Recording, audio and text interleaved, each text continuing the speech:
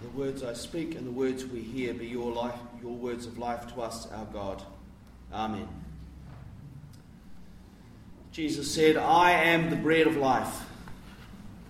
He also said, those who eat my flesh and drink my blood abide in me, and I in them. Just as the living Father sent me, and I live because of the Father, so whoever eats me will live because of me. Eat my flesh, drink my blood. What on earth is that about? How do you respond to that? How many of you are with the disciples who thought that was far too difficult? How do you make sense of eat my flesh and drink my blood? What does it mean for you, for Jesus to say that? Well, I invite you to think about that for a moment. You can talk to your neighbour if you like, or you can just talk to yourself quietly. It's probably not good if you talk out loud. And just think about, how do you respond to those two things? Eat my flesh, drink my blood.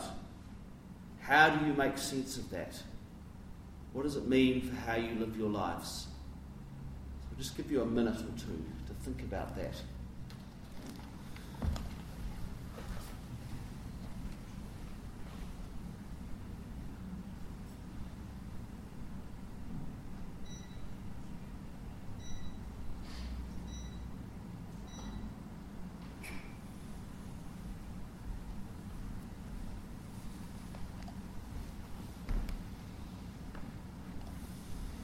Does anyone have any reflections they'd like to offer us? It's pretty difficult, isn't it? For the last 5 weeks, we have been weaving our way through John 6, delving deeper into the story around the great I am statement, I am the bread of life. And this is the last week. Thank goodness, some might say. And so this is why we have the faint aroma of bread in the air, my grand experiment, which may or may not have worked. That was supposed to have started probably 3/4 of an hour ago, but I couldn't get the thing to cool down enough, but never mind. So there was also a wonderful bread aroma for the next service.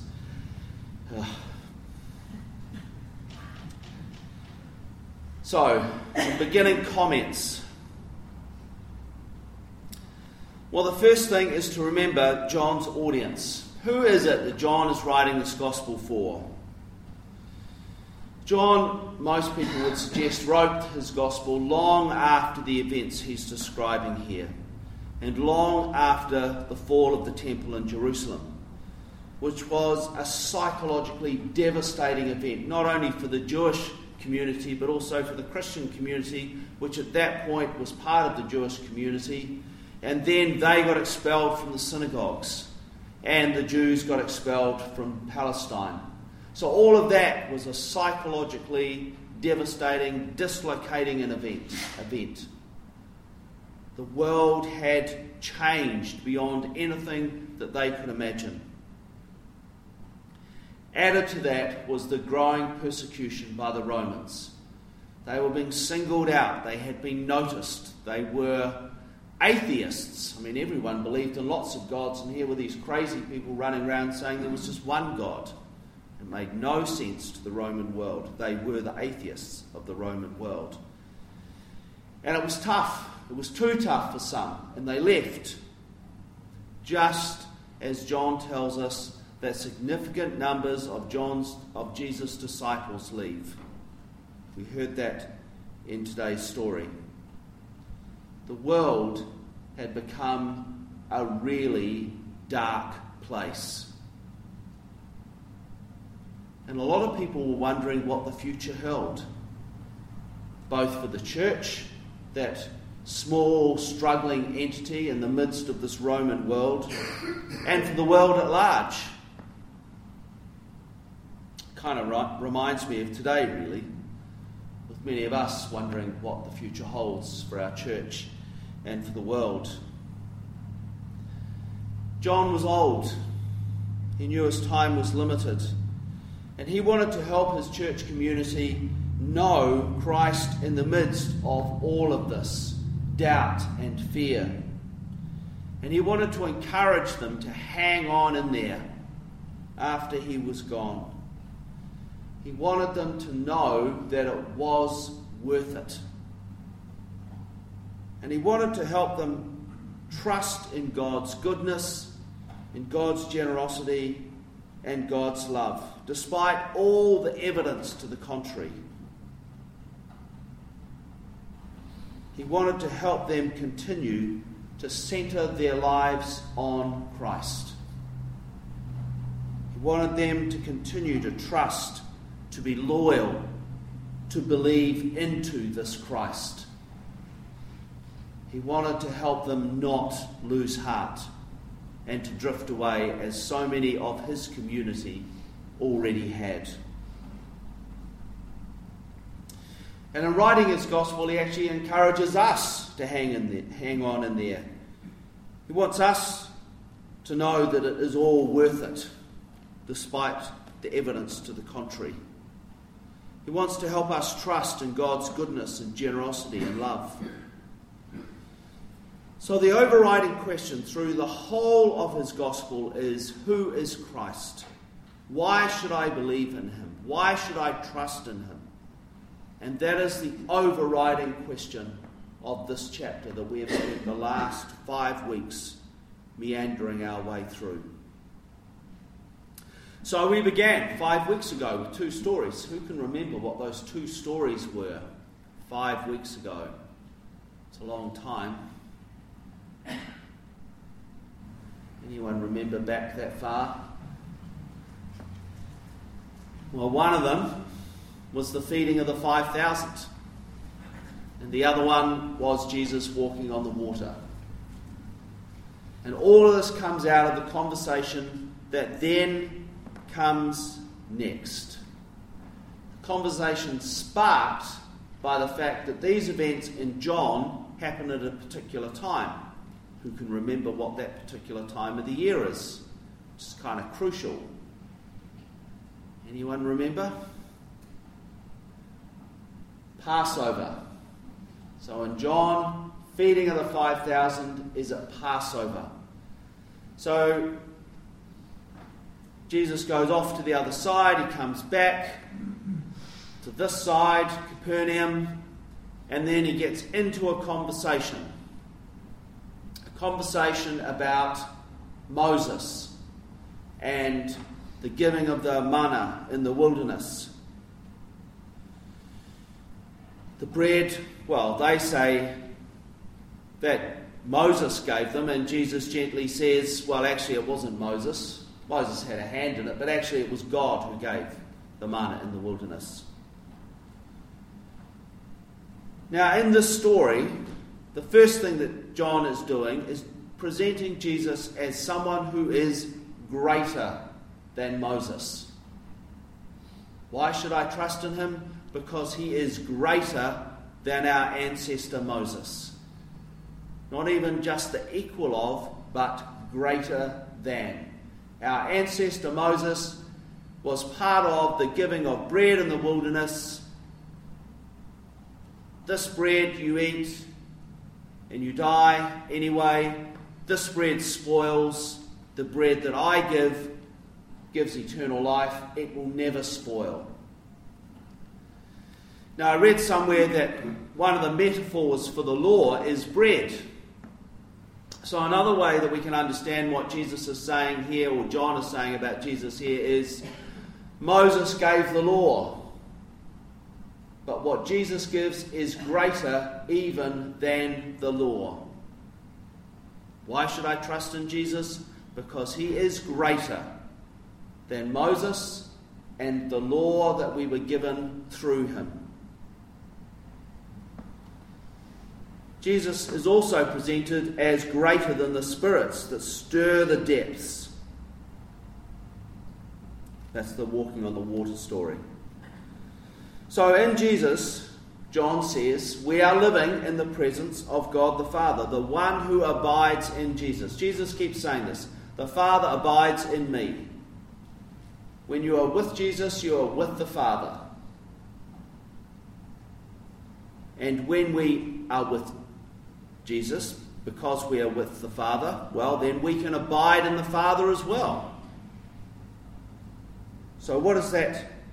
So what then do we do with all this eat and drink stuff? Well, the first thing to say is, just as I said when we were doing the story of the feeding of the 5,000, don't get stuck on the details.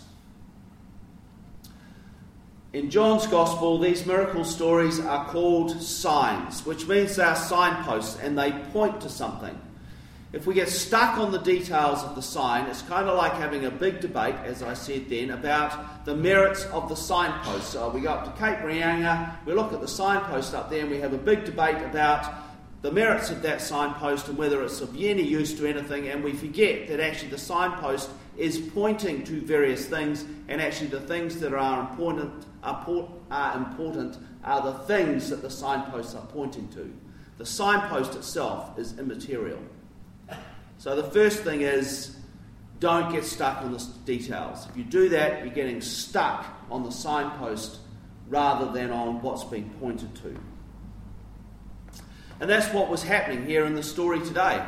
The people listening to him got stuck on the details. Eat your flesh, drink your blood. That's crazy. You must be crazy. I'm out of here. And actually anyone who's thinking right should be out of here. We shouldn't be here with Jesus saying that kind of stuff to us. It's bizarre. But yet we're here, so at least we're not getting stuck on the details, or we're kind of circling around the details wondering what to do with them. So where is this signpost pointing? Well, there are a number of ways to understand it. And the first is that bread and wine were the bread of peasants. They were the staple of the diet. You ate bread because that's all you could afford. You drank wine because, well, that was vaguely clean. The water sometimes was a bit dodgy, but the wine, you could vaguely trust that. The alcohol killed the bugs. So the poor ate and drank bread and wine. So at one level, Jesus is saying that even in the food of the poorest people, God is found. That's a bit different from God is found in Jerusalem in a very flash building where you have to go through all kinds of rites to get anywhere near it, and then you're not allowed near it anyway because that's where God is. Jesus is saying, in the commonest food,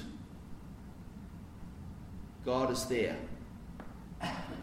Every time you eat and drink, God is there. The second thing he's saying is that when we eat and drink, we are being invited into God's life for us. Now, some of you might have noticed that I mumble some words when I'm pouring the water into the wine when I'm preparing the gifts. And this isn't quite the kosher prayer that other people pray, but the prayer that I pray is that as this water mingles with this wine, so may your divinity mingle with our humanity, and your humanity lead us into the life of the Trinity. We are being mingled with God's divinity, reminded of who we are. Made in the image of God means actually there is divinity in us. And Jesus came to remind us of that. So every time we come to communion, we are reminded of that fact. The water reminds us that Jesus' divinity mingled with our humanity, to remind us that we are also divine. And in doing so, we are led back into the heart of God, the heart of the Trinity. So the last thing, another way that we can understand all of this is that it is about communion. And certainly for a large chunk of the church, that's what they understand all this to be about, communion.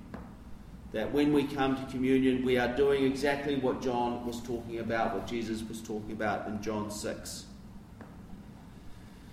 The trouble with that is that we then forget about all the ordinary meals.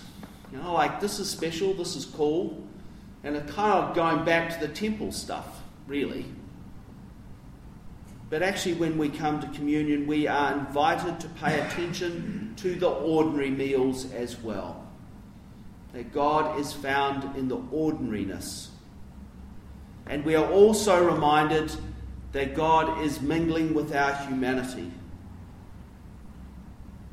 And that through all of that, through Jesus, we are being drawn into the life of God, into the abundance of God, into the generosity of God, into the love that is God.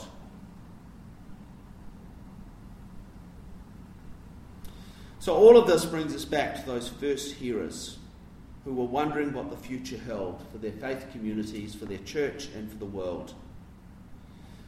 Now, I've often said, and I think I preached a sermon on this quite recently, and I've often heard it said that in Jesus, God meets us in our deepest longings and desires. But actually, I'm not sure that's what John is saying here. I suspect that actually what John is saying is that Jesus meets us in our deepest fears, in the things that we dread the most, in the things that prevent us from really accepting that we are being drawn into God's life and love and generosity. The things we fear for our community, the things we fear for the church, the things we fear for our world, the things we fear for ourselves. We are so often driven by fear. Not what we hope for, but what we fear. If you don't believe me, read a newspaper. Watch the TV news. What sells? Fear. They are trying to make us afraid. Politicians know it. They do two things. First is, you should be really afraid of this. Second thing, we will fix it. Things you never knew you should be afraid of, you're soon afraid of. Things like boat people, criminals, the economy. We should all be afraid of these things, and the politicians argue about who's got the best plan to fix it. Here's a question. Should we be afraid of half the things they tell us? Most of the time, we shouldn't be afraid at all. It's a false fear. We are driven by our fear. So in this morning's gospel, Jesus is saying that when we pay attention, when we eat the bread and drink the cup, when we mingle with God, those fears are met. And we can let go of them. And we are able to start living anew, born again, abiding in the life of God, in the abundance of God, in the generosity of God, in the love that is God. So, what are your deepest fears? Now, I did a practice run with the bread, and it was supposed to be on fast bake. But you can't do fast bake on a time delay, and I needed to do a time delay because I wasn't willing to be here at 5 o'clock in the morning. So, I think it's a little bit weird, but that's all right. And then it was too hot to start the next loaf, which was supposed to be for the next service, so disaster. But never mind. I'm going to hand out some of this weird bread, and I want you to eat it, and I want you to think about what is it that you fear the most? And what is it that Jesus is inviting you to when he says, eat my flesh and drink my blood? What is it that you're being invited to let go of? And what is the life that you're being invited into? What does it mean for you to eat and drink?